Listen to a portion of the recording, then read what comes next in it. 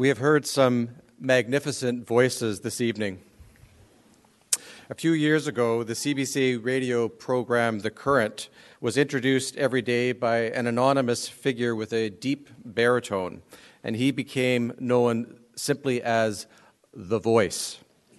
He would intone the themes for the day's broadcast with a slightly ironic, over-exaggerated sense of drama. He was The Voice, and he retired in 2012. I'm not sure who he was. One of our lessons this afternoon from the prophet Isaiah chapter 40 is all about a voice. You can follow this on page 599 in the Old Testament section of your Pew Bible if you'd like to follow along. We don't know who the voice is that speaks tenderly to Jerusalem, that calls out in the desert, "Prepare the way of the Lord," and then that cries, "All flesh is grass," and then that shouts, "Behold your God." We don't know who the speaker is. We just hear a voice, off stage as it were, a voice that calls, a voice that cries, a voice that shouts. We don't know who the speaker is, that is, until we read the Gospels. There we find Matthew, Mark, Luke, and John, all four of our Gospel writers, tell us that the voice is John the Baptist. We heard this in our reading just now from the Gospel of Matthew. This is he who was spoken of by the prophet Isaiah when he said, "The voice of one crying in the wilderness." In the Gospel of John, John the Baptist is asked explicitly, "Who are you? Are you the Messiah?" Nope. Are you Elijah? Nope. Then are you the prophet? Nope. Well, exactly who are you? John the Baptist says, "I am the voice." So the enigma of Isaiah 40 is solved. The mysterious voice that speaks tenderly to Jerusalem, that calls, that cries, that shouts good news, the voice is John the Baptist. Now think about it. If there's only a voice, then you and I are not spectators. We don't just stare. If there's only a voice, what you do is you listen. So for just a few minutes this afternoon on this first Sunday of Advent, Happy New Year, first day of the church year. As we begin to look forward to Christmas, let us listen to the voice of Isaiah 40, knowing that this voice is John the Baptist. The good news is that as you strain to listen to this voice, the first thing you hear is that it's a comforting voice. It's a reassuring voice. Comfort, comfort my people, says your God. Speak tenderly to Jerusalem. I can't read those words without hearing in my head the music of Handel's great oratorio, The Messiah, where the first 10 minutes or so after the overture are from this opening section of Isaiah 40, beginning with comfort ye, my people. Sometimes in the Bible, the word comfort has the Old English sense of strengthen. But here it really is a voice of consolation, a message of comfort in the sense of consolation. Are you in need of reassurance and consolation in your life today? Even if this is not a time of acute suffering in your own life, most of us experience, sooner or later, in one way or another, that the world is not what it was meant to be. Through evil, through sin, through weakness, through hardship, we find that we are people that need comfort from beyond ourselves. Well, the good news is that you can find this comfort by listening and obeying to three words that this voice calls out to us in Advent: prepare, cry, and see. The first word the voice calls out is prepare. Verse 3, a voice cries, "In the wilderness, prepare the way of the Lord, make straight in the desert a highway for our God." The voice is asking for a construction project, a major road construction project. Bring in the bulldozers and make a clearing. Every valley shall be lifted up, every mountain and hill made low. The uneven ground shall become level. I grew up on the Canadian prairies, and these verses sound a lot to me like where I grew up, a place where you can see for miles. These verses are, in fact, speaking of a massive operation to clear a path and to allow everyone to see what's coming. What's coming? The glory of the Lord shall be revealed, and all flesh shall see it together. This was John the Baptist's message. He was this voice because he knew that the glory of the Lord was about to be revealed. The Word became flesh and made his dwelling among us. We have seen his glory, the glory of the one and only who came from the Father, full of grace and truth. Or think of the shepherds, and the glory of the Lord shone around them. This is comforting. You and I were made to look on this glory, to live in this radiance, to see the beauty of the Lord. This is what we've been looking for all our lives. But the voice says, prepare, get ready, clear away any obstacles. So the voice says to you and me at the beginning of this Advent season that we need to prepare for the coming of Christ. What is there in your life that needs to be cleared out of the way so that you will be able to see the glory of God in Christ? How can you prepare room in your heart to receive the Christ child? What rubbish needs to be cleaned out? What's the biggest obstacle in your life right now that stands in the way of you seeing the glory of God in Jesus Christ? What can you do by the help of the Holy Spirit in these weeks of Advent to clear this obstacle out of the way so that you can see Jesus? The voice says, prepare. The voice also says, cry. Verse 6. The voice cries that all flesh is grass. Life is mortal. Life is frail.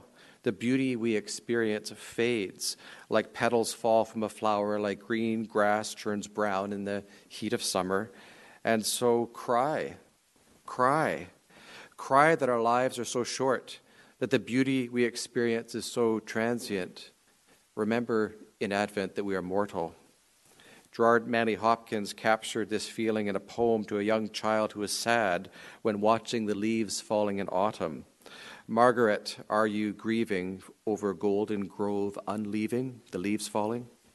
Leaves like the things of man, you with your fresh thoughts care for, can you? And he concludes the poem, comes full circle. It is the blight man was born for, it is Margaret you mourn for. We are mortal. There is an ache in the human heart, knowing our mortality, while we have such restless desires for eternity. This confession of human transience in Isaiah is honest, but is it comforting? But the voice isn't finished crying. It finishes this lament by crying, but the word of our God shall stand forever. We might fail and fall, but God's word will never fail. Our lives are transient, but God's word is eternal. We are perishable, but God's word is imperishable. And this is comforting. You and I were made to be sustained by God's living and enduring word. The creative word that spoke the universe into being can sustain us in our weakness. God can take up our transient lives into his eternal life, and nothing of beauty will be lost. God's enduring word can sustain us in our frailty. There is something here deeper than deep. And this is the word the apostle says that was preached to you. It is by this word that you were born again, he says. By this word that you were given an immortal life. So again, this is a comforting voice after all. This Advent season, you can face your mortality. You can face the human condition in all honesty, can cry about it. But you can also cry with faith in God's sustaining word. He makes amends for all. His word never fails. Finally, this is a voice not only that says prepare, it's a voice that not only says cry, it's a voice that also says see, look, behold. Verse 9, say to the cities of Judah, behold your God, see, the Lord God comes with might. This is a prophecy that God will appear as a strong and mighty deliverer, a savior. And this is finally what the word Advent means. Advent just means coming or appearance or showing up or arriving. It means it's here at last. And as Israel mourned in exile, the voice in Isaiah said, see, look, God himself will come to you as a mighty Savior to rescue you. And John the Baptist said, sure enough, I am the voice, and Jesus is that mighty Savior. When he saw Jesus, John also said, look, see, behold, the Lamb of God that takes away the sin of the world. The kingdom of God has arrived. In Jesus, God has shown up in person to do for us what we can never do for ourselves. And so in Isaiah says, this is good news, mighty good news. Get up to a high mountain, O Zion, herald of good tidings, lift up your voice with strength. It's time for this voice now to be shouting. Advent is a time for shouting. And what do you shout? You shout, look, behold, really see. So finally, after all the preparation, we are invited just to look and see and gaze upon Jesus Christ, the glory of God revealed. To be wrapped in wonder, love, and praise, God has appeared on our behalf as a mighty Savior. And this is what you and I need more than anything else. And so this is a word of comfort par excellence. God is here. Emmanuel, he is with us. And of course, he is still here, as by the Holy Spirit, Jesus Christ himself continues to come to us in word and sacrament and to make his dwelling among us. He came into Mary's womb, but he is also, as St. Paul says, formed in each one of us by the Holy Spirit. The prophecy began with the words, comfort my people, speak tenderly to them. And it ends with the most gentle picture of all, of the kind of mighty, powerful Savior it is who appears. Just think, the mighty Savior who will deliver Israel once and for all from exile, this powerful God who comes with might. And then you turn and look at him, and it says, he is a shepherd who will gather the lambs in his arms and carry them in his bosom. He gently leads those that are with young. He has an especial care for the most vulnerable in the flock. As Jesus himself said, I am the good shepherd, and I lay down my life for the sheep. John the Baptist might be the voice, but I am the shepherd, the good shepherd. We need to hear these words of comfort this Advent season in our own lives and families. We need to hear these words of comfort as a church community. Christ Jesus remains the good shepherd who will care for his flock, for the lambs and those who lead them, for the people and the clergy, for parents and children.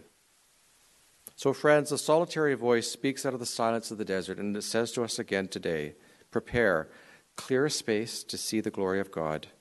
The voice says, cry all your tears, every one of them, because the word of God will yet sustain you.